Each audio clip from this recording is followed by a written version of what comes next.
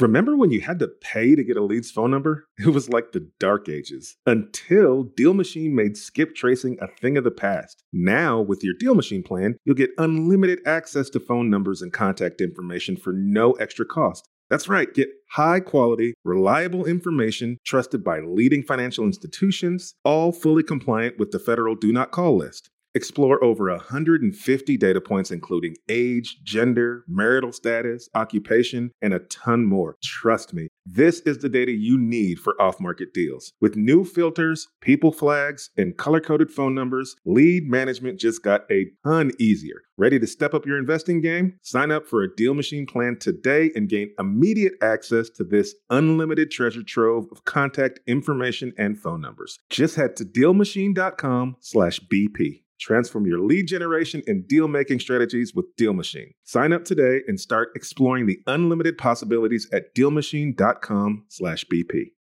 You're trying to close on your next rental, so why is your insurance company dragging its feet? With long lead times and never-ending paper forms, it's no wonder it takes forever to finally get a policy. Modern investors deserve better. They deserve Steadily.com. At Steadily.com, you'll get fast, affordable landlord insurance available online 24/7 in just a few clicks. You can even get next-day coverage, which takes just minutes, by the way, to obtain. And you can do it all from your phone. Steadily was founded by landlords who created insurance products tailored to the unique needs of this industry. It's their sole focus, and that's why landlords nationwide consistently rate them 4.8 out of 5 stars. So whether you've got a single-family, short-term, or multifamily portfolio, Steadily.com can secure the best coverage at the best price to protect your properties. Discover how Steadily can save you both time and money on your rental property insurance. Visit Steadily.com for a commitment-free quote tailored to your needs today. Are you serious about making real profits from your investment properties? Then why are you paying a property manager anywhere from 8 to 25% of your rent? Cut your expenses the savvy way by self-managing your rentals using RentRedi. With flat rate pricing that doesn't cut into your bottom line. You think I'm paying a property manager? Heck no. Get your hands off my cash flow. That's me slapping someone's hand. With RentRedi, you can collect rent, screen tenants, track repairs, and manage accounting all from your phone. Are you a BiggerPockets Pro member? Well, guess what? RentRedi is already included in your membership. Haven't tried it yet? Well, then what the heck are you waiting for, man? We made this possible specifically for you, BiggerPockets Pro member. If you're not a pro, RentRedi's offering you 50% off their annual plan. New customers visit rentredi.com and use code BP2023. That's RENTREDI.com using code BP2023. That's BP, like Bigger Pockets, you know, the podcast that you're listening to right now, in the year 2023 to save 50% off of 1 year of RentRedi. Cut your expenses when you use RentRedi to manage your rentals. Sign up today at rentredi.com and use code BP2023. This is the Bigger Pockets Podcast, show 427. You can't sit here and think your way into feeling confident. It only comes through actions. You know, when you're feeling really down and you're feeling like, boy, this is never going to happen, the best thing you can do is go out and do something that's productive. If you're in sales, it's pick up the phone and make a call. Even if someone says, no, I'm not interested, internally, you know that you're more in control than if you're just sitting, waiting, or hoping something's going to change. You're listening to Bigger Pockets Radio, simplifying real estate for investors large and small. If you're here looking to learn about real estate investing without all the hype, you're in the right place. Stay tuned and be sure to join the millions of others who have benefited from BiggerPockets.com, your home for real estate investing online. What's going on, everyone? It's Brendan Turner, host of the Bigger Pockets Podcast, here with another phenomenal weekend show with my buddy David Greene. David, it is good to have you here once again. Got some big goals lined up for next year?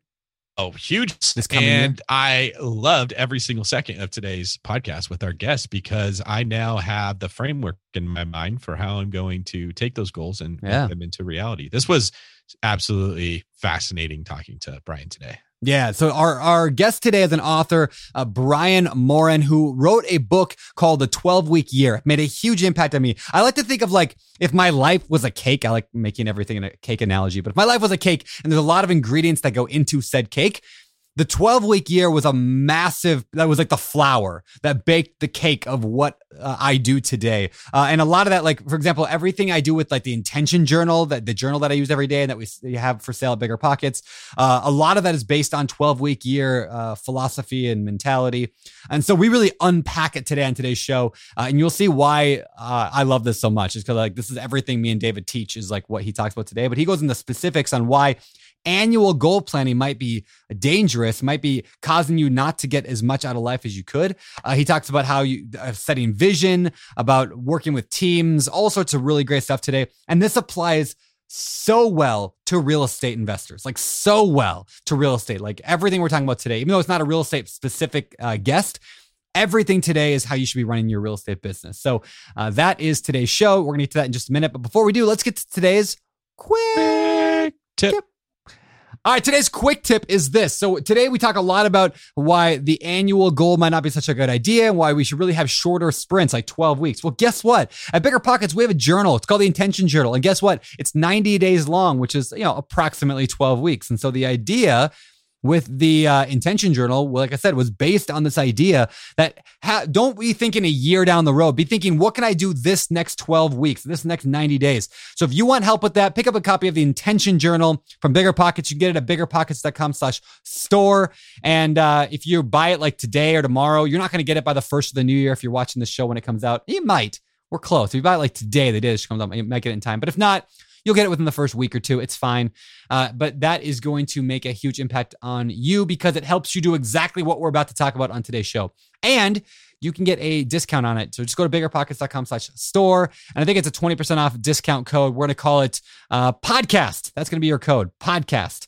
And so use the code podcast to get 20% off the journal. And if you buy 3 of them, you get a 4th one for free. That'll cover your entire Gregorian calendar year. Now, why did I say Gregorian calendar year? Well, you'll find out here in a little bit on today's show. All right, and that's all I got. So let's jump into today's show. Oh, I will say this. So the interview you're about to hear, me and David just got finished recording it. It was phenomenal, but because it's not a real estate specific related show, and we talk more about the process needed. After the show, David and I are going to spend a few minutes breaking down what this means to you as a real estate investor. So after Brian leaves during the interview, after you listen for me and David's breakdown. Anything you want to add, David? No, just be prepared because this is some good stuff.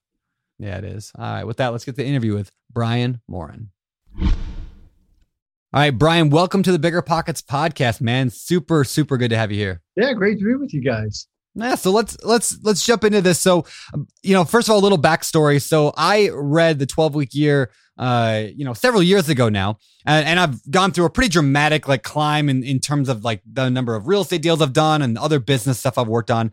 And then I reread it actually this morning, the entire book. I got up really early this morning, reread the entire book this morning, and it was amazing how many things from that book have now I've been teaching now for years and stuck with me. And it's one of those books that I don't know. I don't want to say it's like a fine wine where it just ages so well, but it's it was such a solid information. So anyway, I'm super stoked about this interview. Good to hear that. That's awesome. So that's a couple more times than I've read it actually. Okay, there we go. Yeah. All right. So with that said, why don't we start with who you are? Why don't we start with who you are and how did you get into this whole world of writing and what else do you do? Yeah. What's your story? Yeah, I didn't set out to be a writer. My background I started out in corporate America. I was working UPS to pay my way through college. They promoted me into management, moved to Southern Cal, got a job with PepsiCo in leadership, and then joined a consulting firm. So one thing to another, and then had an opportunity to get involved with a startup back here in Michigan. I'd moved back. My wife and I came back to be closer to family. And then in doing that, really figured out what I loved was the consulting, teaching, training part. So started my own thing. And then Michael joined me. I had worked with him at a consulting firm earlier. He joined me and we were actually headed to a conference and we were going to be a vendor. And we were kind of like, okay, what are we going to leave behind? What shiny stuff we're going to leave behind? And I've been thinking about writing a book. So I said, let's just write a short format book.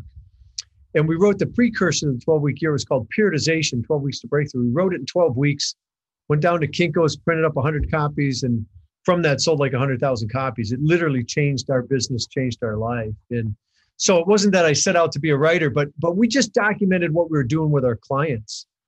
And I think that's why the book is successful. We didn't set out to write about theory or things we thought. We were just documented what we had found out was working. That's cool. So why don't we begin with that before we dive into what it all means and how the different aspects work? I want to basically establish some, I don't know, credibility, maybe the word, for those people who've never heard of you or heard of the book. Like, what kind of impact have you seen with clients you've worked with, from people you've seen implement the 12-week year systems? Like, what kind of results or success have you seen from it? Yeah, it's pretty phenomenal. I mean, we get emails every day from around the world, people we've never met, but clients we've worked with. I mean, from individuals, we have individuals that have, quadrupled their income in a very short period of time. We work with a lot of sales folks. The average sales folks, have 20 to 30% bump in their first 12 weeks. We have thousands that have 100, 300%. We helped $1 billion broker double their app count in 6 months. I mean, that's crazy, And people use it in their personal life as well. So we've worked in just about every industry. I know your guys are mostly investors, but we've worked with investors. We've worked in just about every industry. And when you apply it, it works really well. That's the great news for your listeners. They don't have to worry, hey, has this thing been vetted before? It's been vetted in every industry, at every level, and in every walk of life. Yeah. I want to jump in really quick and just say, Brian, what you are describing is exactly what I think everyone should look for. There's a lot of books that are written. It's easier to write a book right now than it ever has been in the history of man. And not every book that you read is actually trustworthy advice. Okay. It's not hard to become a published author, and it's actually ridiculously easy. And I was thinking about this on my car on the way to work. It's so funny you brought it up. How do you know to trust what you read in a book? When someone says, go do this, just because it sold a lot of copies does not mean it's good advice. Typically the stuff that people like the most, like there's more McDonald's hamburgers sold than steak. Okay. It's not always the best advice. The best advice comes from people that did something very well for a long period of time, documented what they did, and maybe expanded on why that was different than others might be. So this is the perfect example of the type of person that we should all be looking to learn from and trusting the advice that they're giving. Yeah. Appreciate that. I just wanted to say that. That's all. That's good, man. It's funny, actually, a side note. So a buddy of mine named Brent, he was actually on the Bigger Pockets business podcast, but a while back he went out to prove that not all books that say like bestsellers are good books. Such a good story. You're gonna love this, Brian. Yeah, he took a picture of his foot, right? He took a picture of his foot, turned it to a PDF, uploaded it to Amazon, some obscure category, had his friend buy 2 copies, and it became the number 1 in that obscure category of right? And so his book, which was called Picture of My Foot, and it was a picture of his foot, ended up being a bestseller. Right. And like he was just mocking like the industry, how like easy it is to say that. So like anyway, so I think the results speak for themselves. I mean, the impact it made on my business, my career has been huge. So let's get into it. If you could summarize, we're going to go into pieces of it obviously today, but what is the 12-week year and why is it so powerful? Yeah, it's really a system to help you accomplish more of what you want faster. 30,000 foot view, that's what it is. And our focus through the 12-week year is always on the execution. People got great ideas. They're connected. They've got all kinds of resources. In the end, the breakdown is never not knowing, it's not doing. And so the 12-week year is an execution system, which is, Brandon, is the one system everybody lacks, right? They've got all these other systems, even big companies that we work with. They've got all kinds of systems, but they lack the one that drives everything, which is the execution system. And so our focus is all about what you can control and what you can't control, and really being more consistent with the things that you can control. And so that's really what the 12-week year is. It's just a systematic approach to accomplishing more faster. That's cool. And the idea is, from my understanding and my reading and implementation, is the average, like when you set an annual goal, maybe I'll ask you, rather than trying to explain it myself, what's wrong with annual goal planning? Like most of the world just says, hey, this is my year goal. What's challenging about that? Yeah, you're right on, because it's never come into question, right? We've been taught, hey, you set goals, you do plans. And so naturally we've all done them in the context of an annual environment, which is what we did with our clients for years. And we found that we weren't getting what they were capable of. They were getting good results. Mm-hmm. Annual planning, annual goal setting is better than no goal setting, but there's inherent barriers in it. And the biggest one is that there's this illusion of lots of time, that January's going to roll around. Everybody's fired up. Everybody's thinking, but everybody's also thinking they got lots of time. Mm-hmm. But with that annual goal, You get to the end of January, most people are behind their goal, they're behind plan, but nobody's worried. Yep. And so it's that mindset. Oh, we got all year. All year, got 11 more months to catch up. And it's that mindset that permeates the year that holds people back. It's not, the 12-week year isn't about taking what you would do in 12 months and crammed it into 12 weeks. It starts with a different mindset. And we borrowed a concept from athletics called periodization.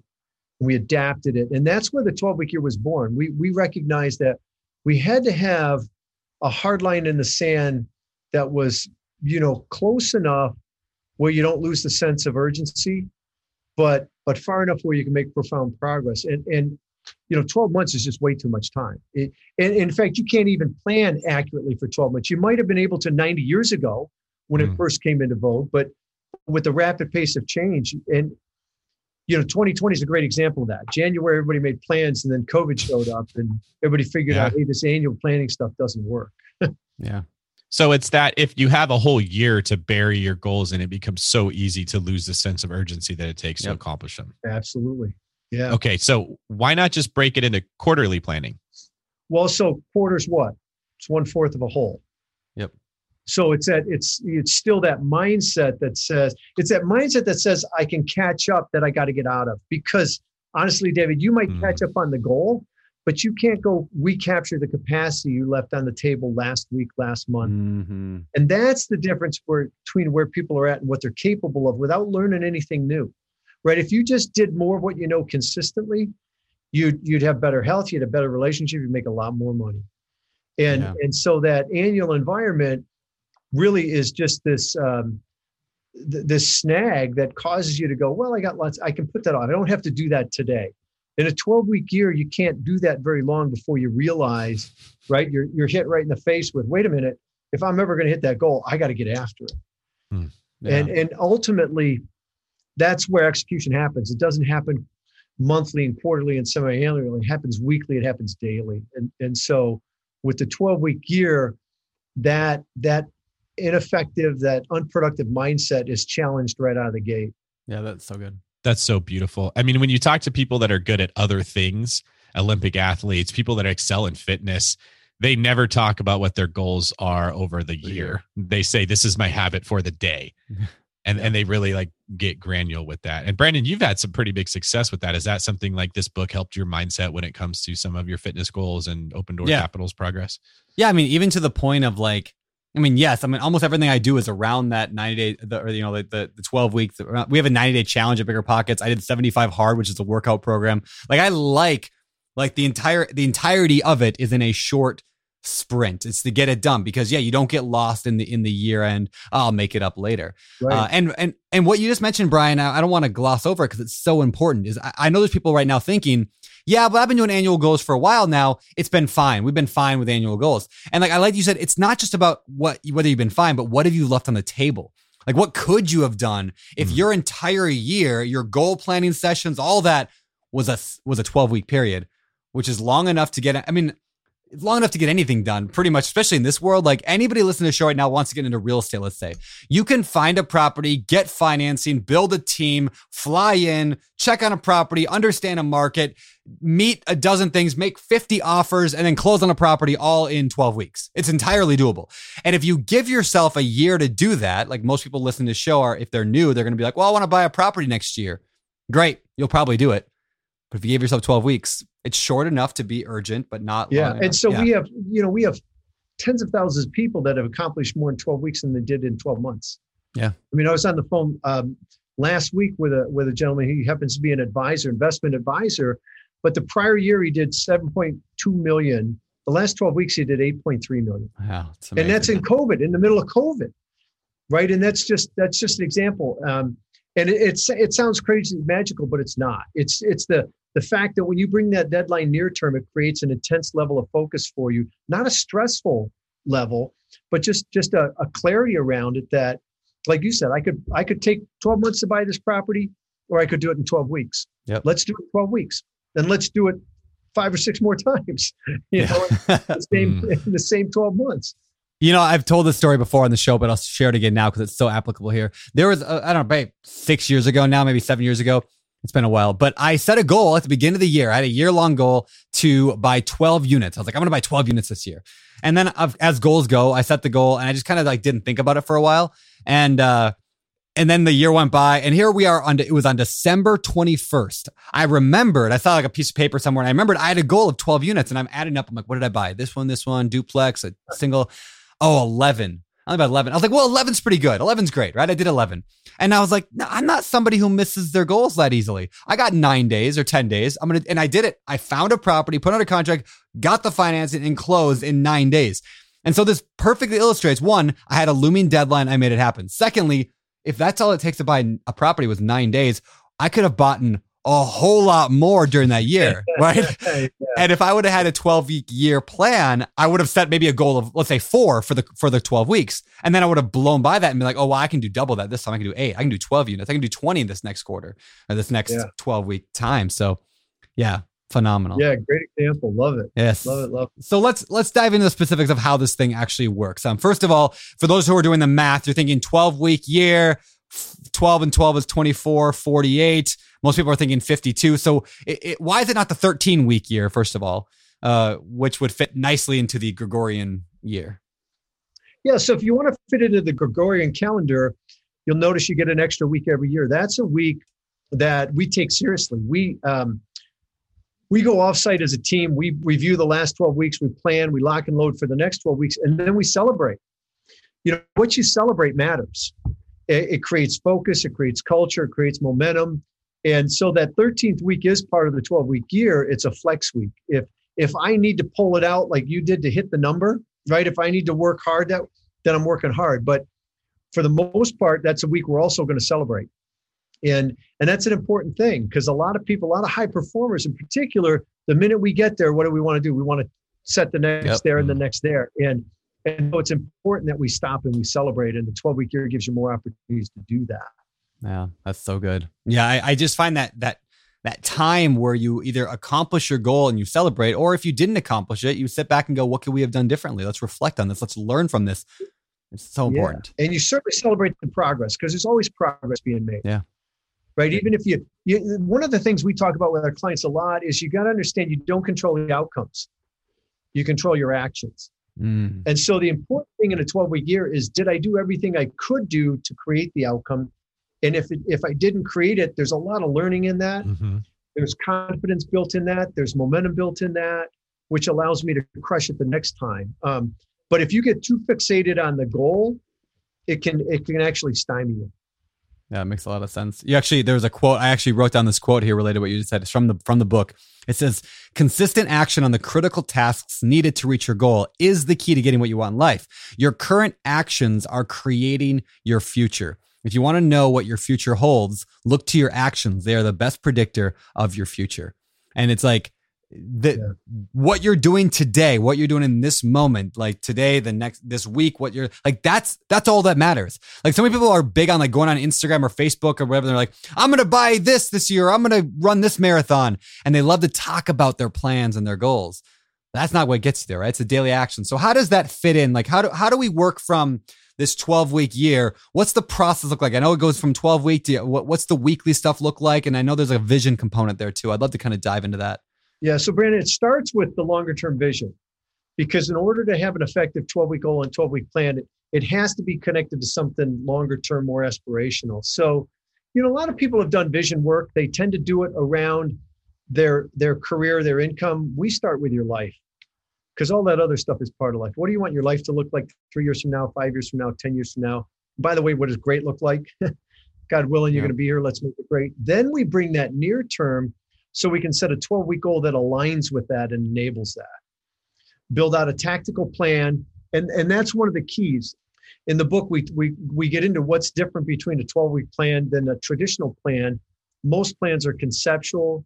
Concepts don't execute. You've got to get tactical. Yeah. And what that means is really granular. It means where the statements in the plan describe an action that you can take.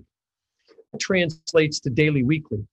So when we build 12-week plans, we have software and whatnot, but whether you use that or not, each action, we call them tactics, each tactic in the plan has a due date. That due date's a particular week. Week 1, week 5, week 1 through 12, whatever the frequency is of it. If it's a it's a recurring activity, or it's a one-time activity. But that's how you understand what it takes to win the week, because that 12-week plan feeds into a weekly plan. Can you maybe give us an example of what that would look like for like Brandon's goal? Let's say he wants to buy a mobile home park. What would a plan look like that he'd set up, and what would the tactics involved be? Yeah, so that's a little hard for me because I don't have a lot of experience there, but Sure. it would be really granular. It'd be doing a search for the mobile parks that are available, that exist within his geography. That might be one tactic. Yep. Mm-hmm. Right. And then it'd be reaching out to each mobile, finding out, searching for the owner of each one of those mobile parks would be a separate tactic. Reaching out to each of those owners would be another tactic. Right. I mean, you got to get really granular and really break it down. So let me give you an example people can relate to. Please. It's a weight loss example, right? Let's say I want to lose 185 pounds, 10% body fat, right? So the first thing I'm going to do is probably download the Weight Watchers app. That's going to happen week 1. It's a one-time tactic. The next tactic is I'm going to enter my food intake daily on that Weight Watchers app. That's weeks 1 through 12. The next thing I'm going to do is I'm going to order superfoods, spirulina, wheatgrass, oil. The next thing I'm going to do is take those daily.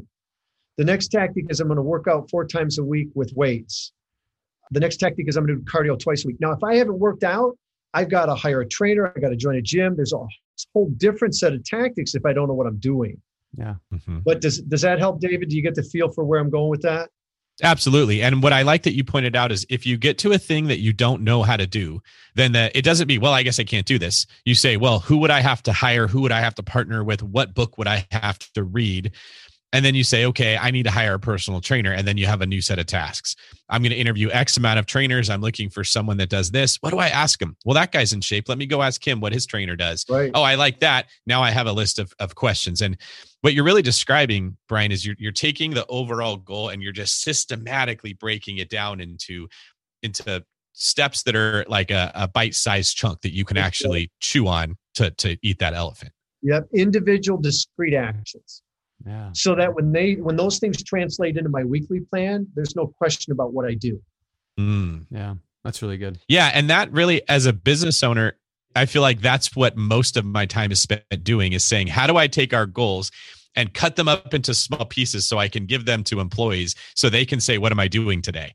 Because most people, like we're mentioning here, they don't do this naturally. They just sit down and say, man, it's a big task. I don't know what to do. Would you agree that that's what a lot of the problem, this is why this is so needed, is there's so many people that don't think this way on their own?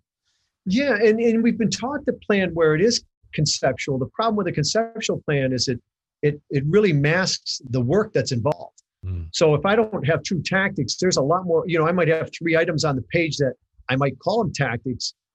So it looks like I got 3 things to do, and those 3 things might be 30 things when it comes down to it. And so people create a plan that they start out the year overwhelmed, they go through the year diffused.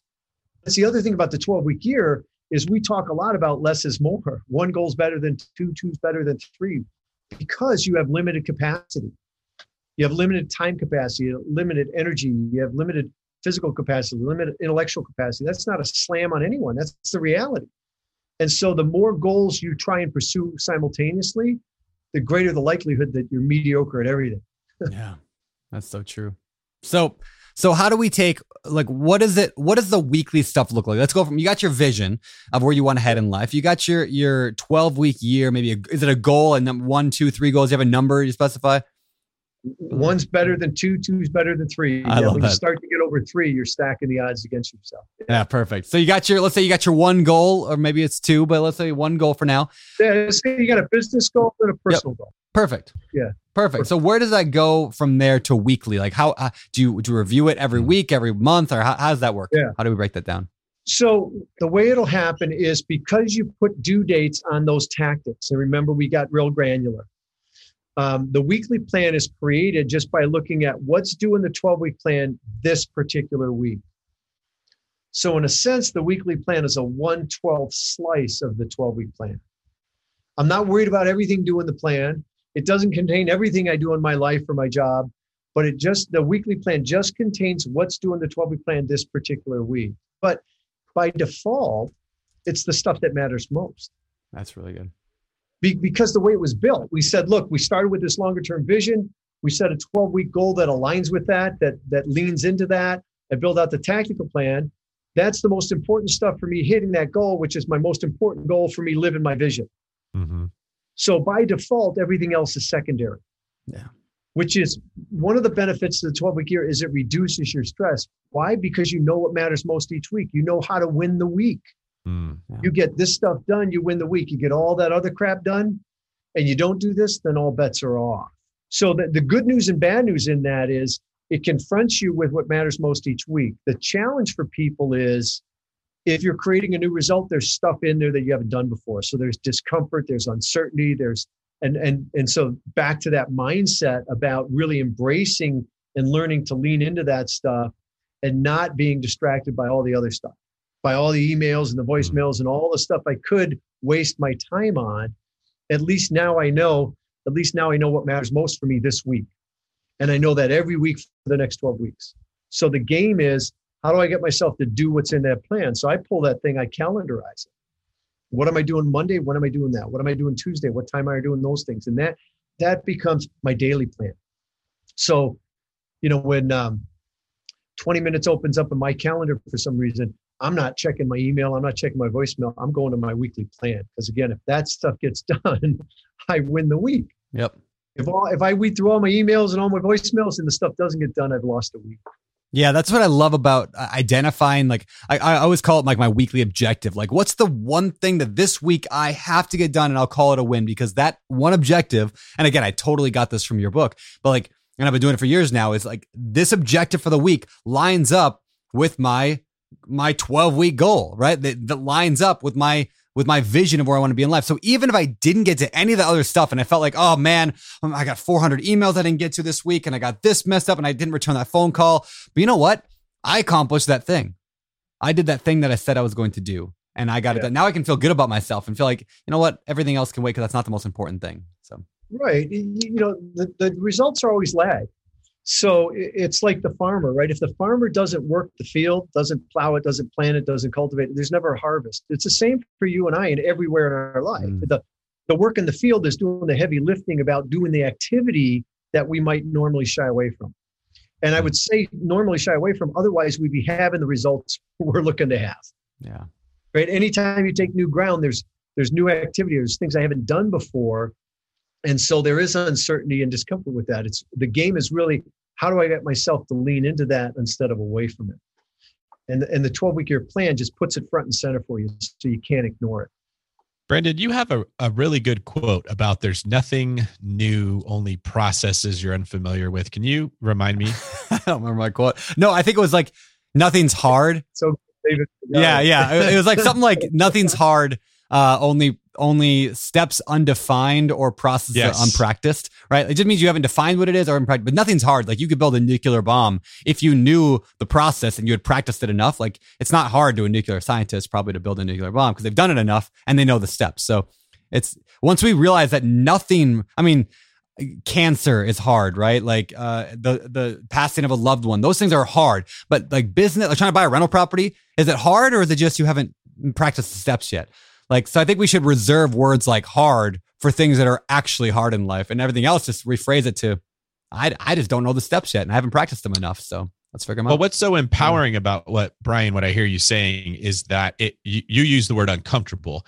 Mm-hmm. It's subconsciously, if you know, I want to buy a mobile home park, but you don't know it, you don't feel confident taking progress. You don't know what steps to take. So you kind of just wander around and hope you bump into success. And when you don't find it, you beat yourself up and say that didn't work. And then you go on and, lick your wounds and come back with something else. But if you've broken it down into these individual steps or lead indicators, maybe from the 40X principles, and this is what I have to do. And there's 4 key components that you've got to do to win the week, to win that goal. 2 of them you're comfortable with and 2 of them you're uncomfortable with. You are in a position where you're empowered to go practice what you need to get comfortable with them. And then it doesn't feel quote unquote hard. That's such a different mindset than, I don't know, it just didn't work out. I wasn't really sure what to do, or I didn't know how to analyze properties. But if you said, what does analyzing a property detail? Boom, boom, boom. Well, I only know how to do the first one. Where could I get the information for the second one? It gets to the point where it doesn't feel uncomfortable. It doesn't feel hard. You don't have that resistance against doing that task. And then, Brian, you mentioned the phrase momentum, which I think that's so underestimated in business. When I look at what I'm doing well doing, it's so much because of momentum that I built up from stuff I did before. Would you mind elaborating maybe a little bit on that concept and helping bring some encouragement that as you build momentum, what you find is things that used to seem uncomfortable or difficult, they just start going down a lot easier? Yeah. I mean, if you think about that, that's how momentum and confidence kind of go hand in glove. And it's hard to be confident if you're not competent. And competence comes through reps. Yeah. Like we've been talking about, right? You've got to have a process for doing it. And the first time you do it, you're probably not very good at it. So you got to do it again and again and again. And as you do that, though, you build the confidence, and you start to build that momentum. The cool thing about the 12-week year is let's say you're having a really bad year. It ends, the longest it's going to go is 12 weeks before you get a fresh start. Yep. In an annual event, in an annual calendar, people at September have given up on the year and they're just sort of passing the time till January rolls around. That's crazy. Yeah. That's in our world, that's 2 years. But part of that momentum comes because I'm not just focused on the goal, I'm focused on the activity. And as I take that activity, the marketplace always gives me feedback. So when I break it down granular, I'm going to know specifically which actions worked and which ones didn't. When I'm executing concepts or trying to execute concepts, I don't get that same level of feedback. And so the 12-week year is, look, there is no perfect plan. Every plan you ever write is flawed. Yeah. So the thing you got to do is go out in the marketplace and succeed or fail as fast as you can. And because we're tactical, the 12-week year allows you to make smaller adjustments more frequently. Yeah. And so you're able to dial it in versus trying to make these massive assumptions or corrections. You're constantly adjusting because there is no perfect plan, and the marketplace is dynamic. It's constantly changing, right? What worked to buy a mobile home park, a couple of years ago is probably different today, and not completely different, but there's some different aspects to it. Yeah. And so because it's tactical, you'll know specifically which ones worked and which ones didn't. Yeah, it's really good. Which is really powerful. And so you can focus on that, which then causes you to have some success. And just the fact that you're taking the action builds confidence and builds momentum. Yeah, that's awesome, man. You can't sit here and think your way into feeling confident. It only comes through actions. When you're feeling really down and you're feeling like, boy, this is never going to happen, the best thing you can do is go out and do something that's productive. If you're in sales, it's pick up the phone and make a call. Even if someone says, no, I'm not interested, it's still you feel like internally, that you're more in control than if you're just sitting, waiting, or hoping something's going to change. Yeah, isn't that funny that we see so often that people don't want to take action until they feel confident? But you can't build confidence until that was such a great thing. Confidence comes from competence. Competence comes from repetition. Yep. Repetition is daily action. And if you really think about it, it's like saying, I don't want to go to the gym until I feel strong. Right. I'm not going there till I look really stubborn. Yeah, that's exactly right. What? You ain't never going. It reminds me, I teach these webinars every week to Bigger Pockets listeners. And David does as well. And we are constantly teaching people how to analyze deals. And one of the reasons why is for this exact concept of like, even if you're not ready to buy yet, even if you don't know what the market's going to look like a year from now or 6 months from now, you might not have the money. You might have none of that. If you sit down and analyze a real estate investment every single day for the next 3 months straight, and you get through 90, 100, 120 of these things just knocked out, you are going to feel so comfortable and competent because you've done the reps. And now making an offer is not going to be that scary. Nothing's going to be that scary because you have the reps. You've done the work. People are like, well, I don't know how to feel comfortable. Just analyze deals. I don't have any money. Analyze deals anyway. Go It's not a horribly complicated thing. It's the best time to learn. Mm-hmm. You have nothing to lose. Yeah. You're risking a lot. Right. That's what I love about real estate too. Is like you could it's kind of like mock stock market stuff. Like you can do like a mock stock market game, like an app where like you're not actually trading, but you pretend you are. Real estate's like that too. You can literally just pretend all day long to practice to get really good at running the numbers. You could talk to a real investor and be like, hey, these are my numbers. What is it? Do you agree? Does this look like it would work? And they'd be like, no, change this thing. And then, okay, go back and change that thing and then do better next time. And that's just smart. It just works. Buy low, sell high. Buy low, sell high. It's a simple concept, right? But not necessarily an easy concept. Right now, high interest rates have crushed the real estate market. Prices are falling and properties are available at a discount, which means Fundrise believes that now is the time to expand the Fundrise Flagship Fund's billion-dollar real estate portfolio. You can add the Fundrise Flagship Fund to your portfolio in minutes by visiting fundrise.com/pockets. Fundrise.com/pockets. Carefully consider the investment objectives, risks, charges, and expenses of the Fundrise Flagship Fund before investing. This and other information can be found in the fund's prospectus at fundrise.com/flagship. This is a paid advertisement.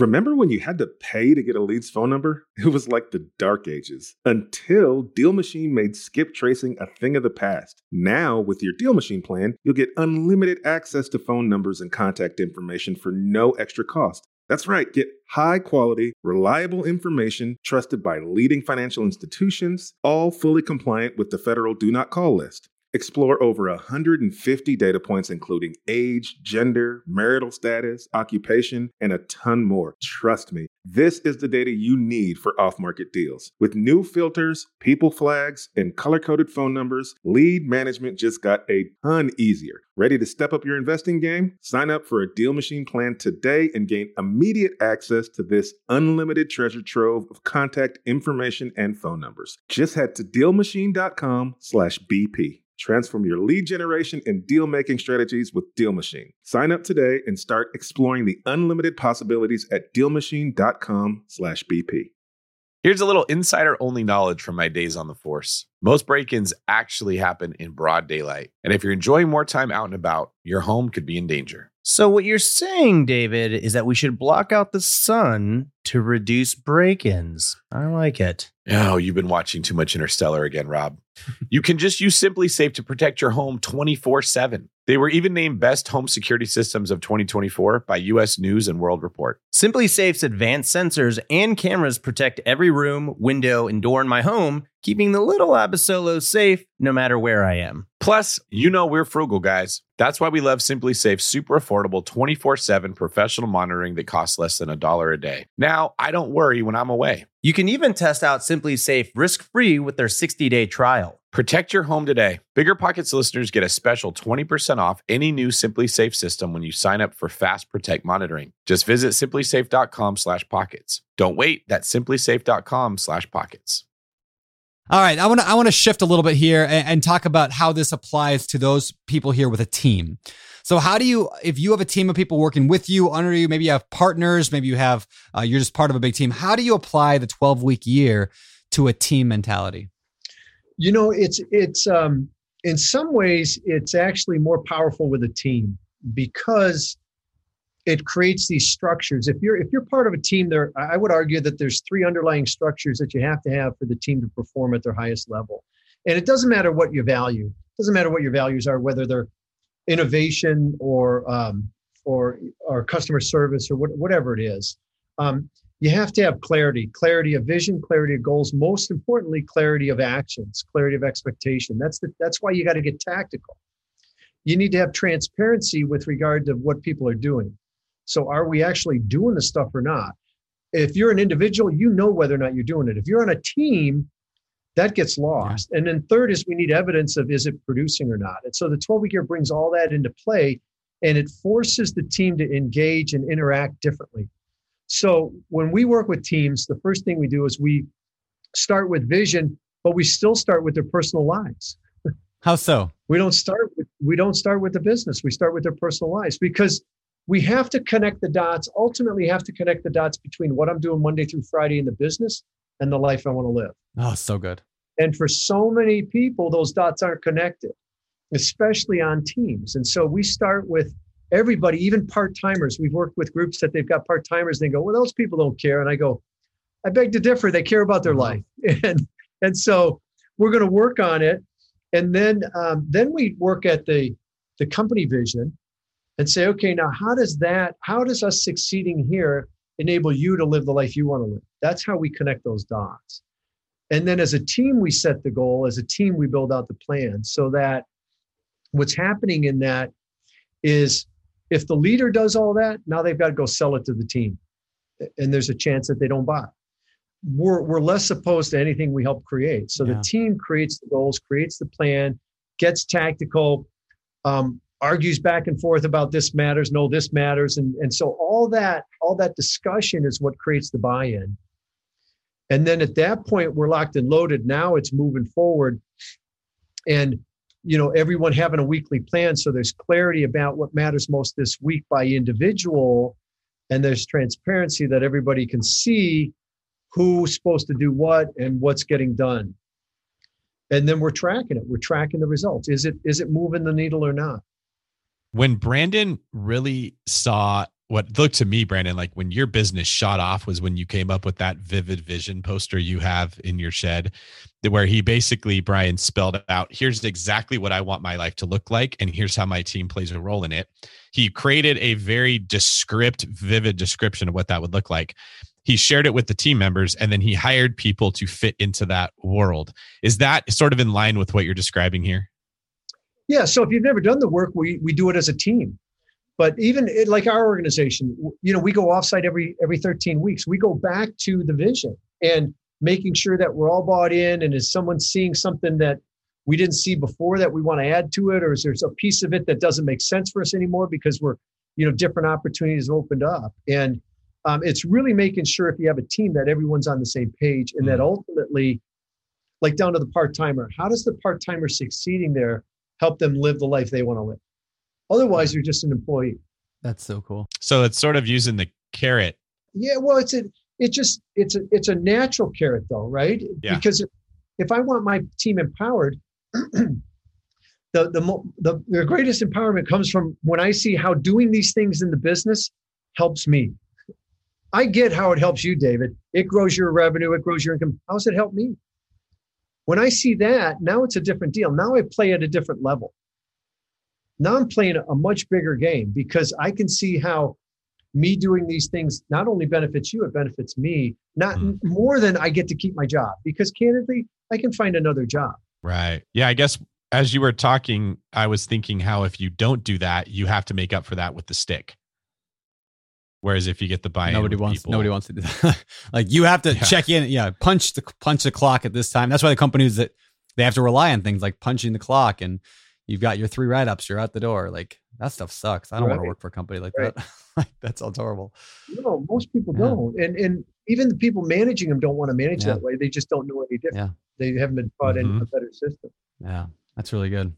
Really good. All right. So, for those who want to like implement the 12-week year in their business right now, obviously read the book. We can tell people read the book. Yeah. But what are some tactical, do this first, then this is important, do this, then do this. Like, what are some of the key kind of takeaways that people can walk away from this interview with? Yeah. Step 1 is do the vision work. Some of the people listening are going to go, oh, that's fluff. It's not fluff. It's the cornerstone of all high performance. If you don't know where you want to go, everything else doesn't matter. So do the vision work. Then bring that near term, build out a 12-week plan, and then the game on. It's really about executing that plan. And listen, you're going to have weeks when you stumble. I have weeks when I stumble, and I've been doing it for a while. You don't beat yourself up for that. There's a lot of grace in the 12-week year because you can't change anything you did last week, right? But we can learn from it. Yeah.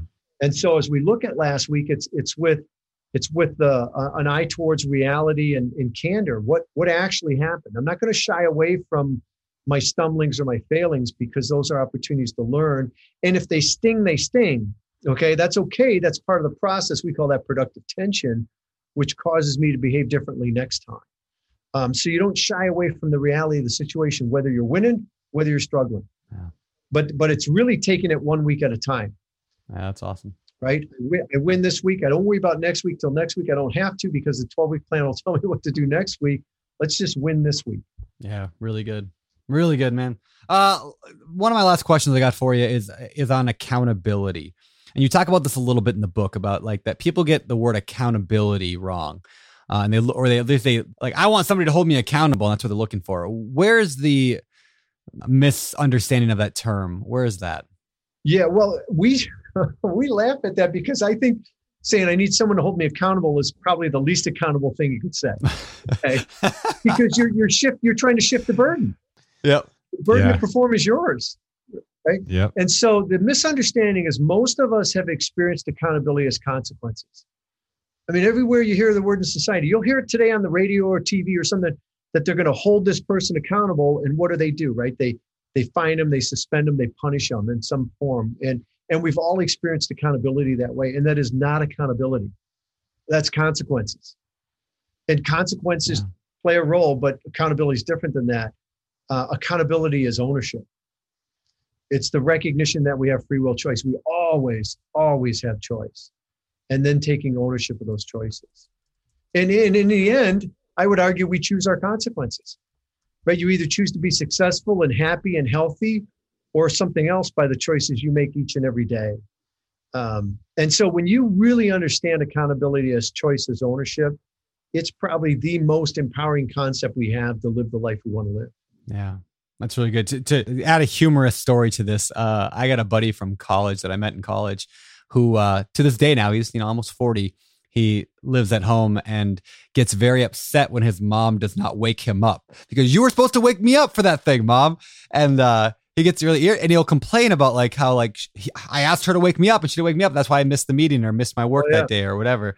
And I'm like, I mean, like they got these fancy things called alarm clock, but it's like a silly example, but it's like that. But the question is like, in what way, like I would ask every listener right now, and I'm thinking about it myself, like in what way am I acting like that, where I'm shifting my responsibility to do something onto somebody else because it takes the blame off me and I don't have to feel bad that I'm not taking action. I'm not holding myself accountable. I'm going to blame somebody else. And I think there's probably areas of all our lives where we can look at and be like, yeah, I need to step up and take ownership of that because right now I'm not. Yeah, I'm looking outside myself, someone or something to change. Right? You don't control any of that. Yeah. Right. And that is a level of a victim mindset. This victim mindset is that the world happens to me and I fail or I struggle because people didn't do what they were supposed to do or whatever. That life is a struggle when you come at life that way. When you recognize that you don't control the circumstances, but you control how you respond and that you always have choice and taking ownership of those choices, life just shows up so much better. Not perfect, right? I mean, there's still struggles, there's still disappointments. But you're equipping yourself to have the best life you can have, which is, I think, what we're all striving for. I've really noticed that, Brian, in a lot of what you're saying here, you're teaching your philosophies, the principles in this book are empowering principles. This is how you can get more out of yourself. I wanted to ask, in your experience, what are some things that prevent people from embracing this perspective or this philosophy? David, I think it's probably more than anything else, it's the discomfort of growing, right? I mean, I think I talk to groups all the time. Does it take sacrifice to be great? And everyone agrees. And I would argue you don't have to sacrifice your values. You don't have to sacrifice your integrity, your health, your sanity, your family, but you got to sacrifice your comfort. Mm-hmm. Because if you're going to grow, if you're going to do anything great, it's going to be uncomfortable. And I think that's at the heart of personal leadership and being successful, is being comfortable with being uncomfortable, because that's the process of growing. And that's how you've gotten to where you're at today, but there's a mindset of just being intentional with that recognizing that that's part of the gig and to lean into that versus leaning away from it. But I think that's the number one thing that holds people back, is we are wired for comfort. Yeah. And when you realize that that's the villain we're fighting our entire life, is from the comfort of other people accepting me, to the comfort of just the physical comfort of doing stuff, the emotional comfort of where I want to be. And we're just wired that way. And it's not a bad thing, but it does hold us back. And so recognizing that that's the enemy, not giving into that, surrounding myself with people that think the same way I do, using systems like the 12-week year that help me confront that comfort on a daily basis and make a conscious choice about, okay, am I going to choose success today, or am I going to choose comfort? Yeah. Am I going to choose a better relationship right now and serve my spouse or my mate, or am I going to choose comfort? Am I going to Am I going to choose to be the father that has impact, that has influence, or am I going to choose to sit here and watch the football game right now because it's comfortable and it's easy? I mean, those are choices we make each and every day that shape our lives. That's fantastic. It's really good, man. Well, I want to shift and head over to the next and final, segment of our show. It's a segment we call our Famous Four. This is the part of the show where we ask the same 4 questions every week to every guest, and we're going to shorten it to we'll call it the Famous 3 today. The first one we usually ask about a favorite real estate related book. For these Sunday episodes, we really got to come up with a better first question. So, hey, if you're listening to the show right now and you got an idea for a better first question for our non-real estate shows, let us know. I guess hit me up on Beardy Brandon on Instagram. Let me know if you got a good question. Well, one would be just a favorite book. So I'll give you a favorite book. How's that? Well, that is a second question, but yes, go ahead. That's going to be our first question today. Okay. So, yes. And it's just as important if you're a real estate investor. It's called Feel the Fear and Do It Anyway. Oh, I've heard that, but I never read it. Great little book. She studied successful people and found that, they had fears just like people that didn't have the kind of success, but they didn't let them stop. And she talks about 5 truths of fear. It's a really good read. One of my favorites. That's awesome. I've been actually teaching my daughter. I got a 4.5-year-old Rosie, and I've been teaching her a lot lately about like being brave doesn't mean you're not afraid. It means you feel the fear and do it anyway. And we've had a lot of discussions about that because she's afraid of everything. And courage is being scared to death, but saddling up anyway. Oh, I love it. Yeah. Love it. Cool. Yep. Okay. What are some of your hobbies? I used to golf. Don't do that much now because I've got kids. They didn't get into it. Took a lot of time. One of my goals in life, we're big on family. I want to be the biggest influence in my kid's life. And I think that takes quantity time, not just quality. I think quality time is an excuse to recreate. But so we do horses. We raise Arabian horses. We show them. It's a great family deal. The girls play sports too, but when they do that, they're going separate directions. We do the horse thing. We're in the same spot for a week. And so that's probably my biggest hobby is that. And I shoot clays. I shoot clay pigeons and sporting clays. Sporting clays. Yeah, that's my newest fun. When you watch someone else do it, it doesn't seem that great, but when you're doing it, it's a freaking it's blast. So fun. Yeah, I love it.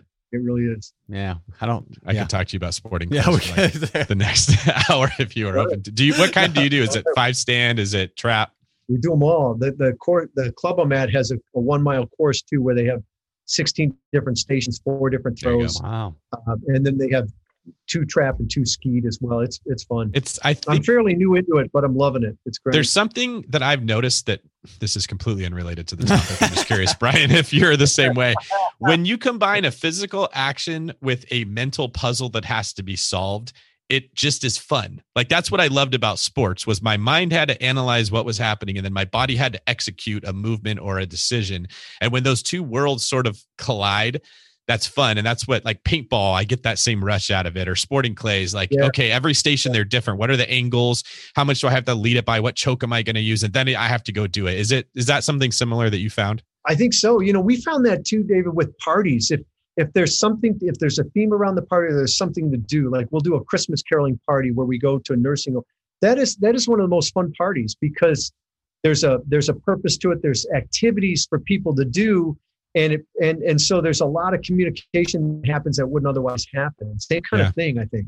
When there's something to do there that is intriguing and kind of taps the curiosity and a little bit intellect. There's something rewarding to a human about solving puzzles. I mean, really, if you look at what we talked about today, it's how do I solve the puzzle of a goal that I'm trying to hit, particularly within business, right? These are puzzle solving strategies that we're talking about to get the most out of yourself. And I agree. That's cool, man. All right. Well, my final question of the day, what do you think separates successful people from those who give up or they fail or they just never get started?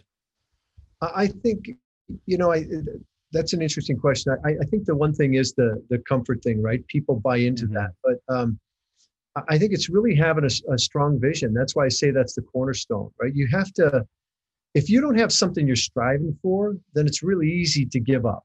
Yeah. If you have something that matters to you and you're passionate about it, right? If you think about passion comes from vision. Agreed. That's what creates passion. If you don't have a clear vision, like if you're lacking passion in some area, you probably don't have a clear vision for it. The things you're passionate about, you have a vision for it. So that, to me, that passion, the vision creates the passion creates the courage to do the things you need to do. So the reason people don't do the things, if you tie it back, they lack the passion. They actually lack the vision about something bigger than what they currently have, right? A future that's more compelling than the present, that causes me to want to step out and try some things and be willing to stumble and fall down and pick myself up. And, I think if we didn't learn to walk as kids, we wouldn't do it because we'd be so embarrassed. We'd fall a couple times and then we'd all, kind of settle into the wheelchair. Because, too many of us are concerned about what other people think. And so when you've got a strong vision, it lessens the impact of that, right? I don't care so much about what other people think. I really want to make this happen because it matters to me and my family, and there's a personal why behind it. I think that's the key. That's really, really well put. I love that line. I've never heard anyone say that. If we didn't learn to walk as kids, we probably wouldn't do it. But it illustrates a very good point. Cool, man. Well, David, final question. All right. Last question of the day from us is, where can people find out more about you? Great. 12weekyear.com. So the digits, 12weekyear.com. A bunch of free stuff on there, getting started course. There's some other online programs. We've got a virtual live event coming up in January. And that'll be great. So yeah, all that stuff, anything we can help with, please reach out, 12weekyear.com. Awesome. All right. Well, thank you, man. This has been fantastic. I love connecting with, authors who have written and just, stuff that's just shaped my life. So, thank you for writing this book. Yeah, you're welcome. Appreciate the opportunity to connect with you guys. All right. Thank you. All righty. And that was another fantastic episode of the Bigger Pockets podcast with an amazing guest, Brian Moran. That was really, really cool, David. What'd you think? I mean, you had not read the 12-week year, right? So this was kind of new to you? Never read the 12-week year. I've heard you mention it briefly, but I didn't really have a good understanding of it. But the more he talked, really, the more I started thinking about other very successful business people and what they're teaching and how it all sort of connects. He mentioned a lot of things that made me think about the one thing. How do you win the week? What's the one thing you got to do that will make everything else easier or unnecessary? I thought about a lot of the 40X principles. I know you love that book also, right? Lead measures and lag measures. Don't measure just the results, measure the action that you're taking. The sense of urgency that he mentioned to get the most out of yourself, I thought that was incredibly valuable. Yeah. You may hit your goal, but you still left so much on the table for what you could have done, right? You thought, I want to buy a property next year. Well, you could probably buy 10 properties next year if you take what you did and you just amplify it. And, in my personal life, I see this come up all the time where we have a mindset, we have subconscious beliefs that are absolutely sabotaging us. Okay. Like the 8-hour workday is one of them. Who says you have to work 8 hours? You can get everything done in 2 hours, or you could work 14 hours if you really want to, depending on your goal. That's a way that people think that gets in their way. So this type of stuff really challenges that conventional thinking that we're comfortable with, forces us to get uncomfortable. But man, if you want to unlock your potential, this is where it's at. Yeah, it's so true. One of the things he talked about today was, you have that vision. You start with your vision. And I love that he talked about that the vision to begin with your personal vision, because your work should line up with your personal life. And they go into a lot more depth on that in the book. So make sure you guys pick up a copy of the book. It is fantastic. But they go from vision, and then you have your goal, your 12-week year goal.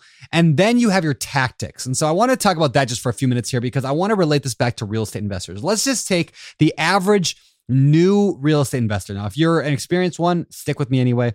But let's just say you're new and you want to buy a property. And let's say your goal is to buy one in the next 12 weeks. So in the next 12 weeks, you're going to buy a property.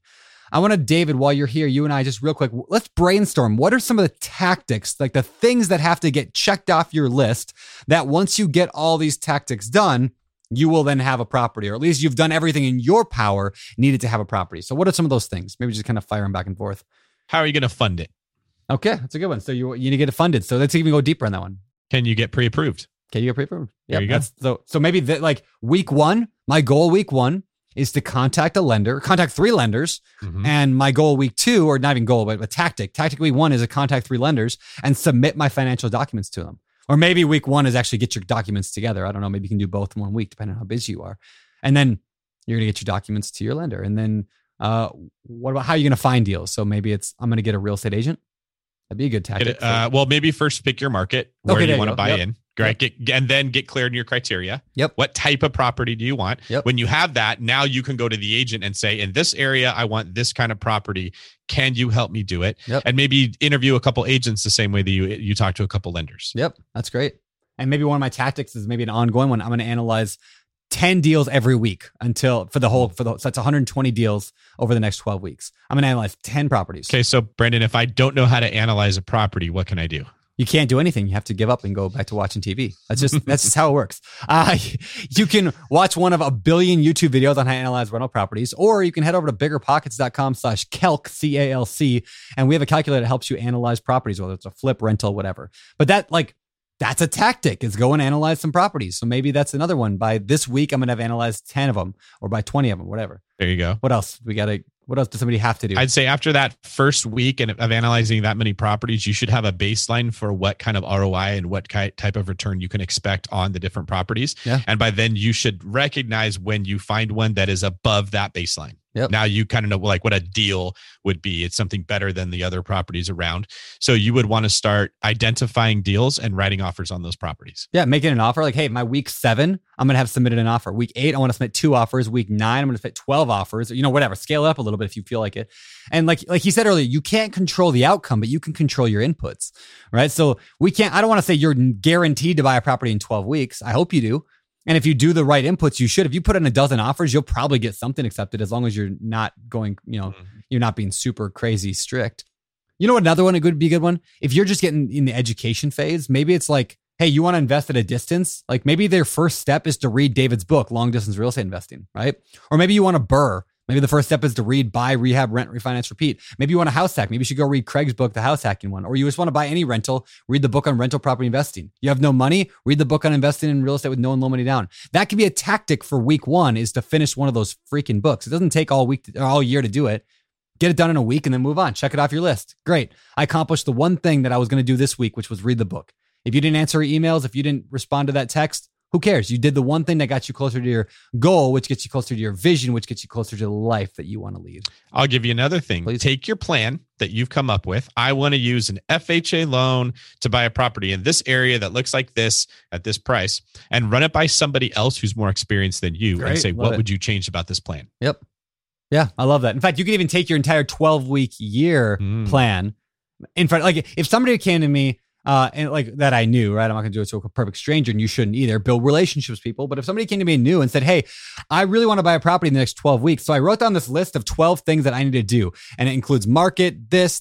I'd be like, oh my gosh, that was so good. Like, look at you. I'm so proud of you. Like, yeah, let me tweak this little thing. And yeah, I think this is probably not going to work out, but try this one instead. Like, that is such an amazing way to get a mentor to help you is by approaching them and say, this is the 12 tactics I'm going to work on the next 12 weeks. Am I missing anything? Or would you add anything to this? Or would you take anything away?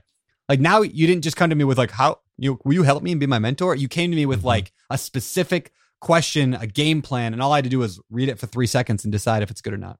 Very, very good. Cool, man. Well, that was a good one. You added that one. That was good. I just expanded upon it. So thank you.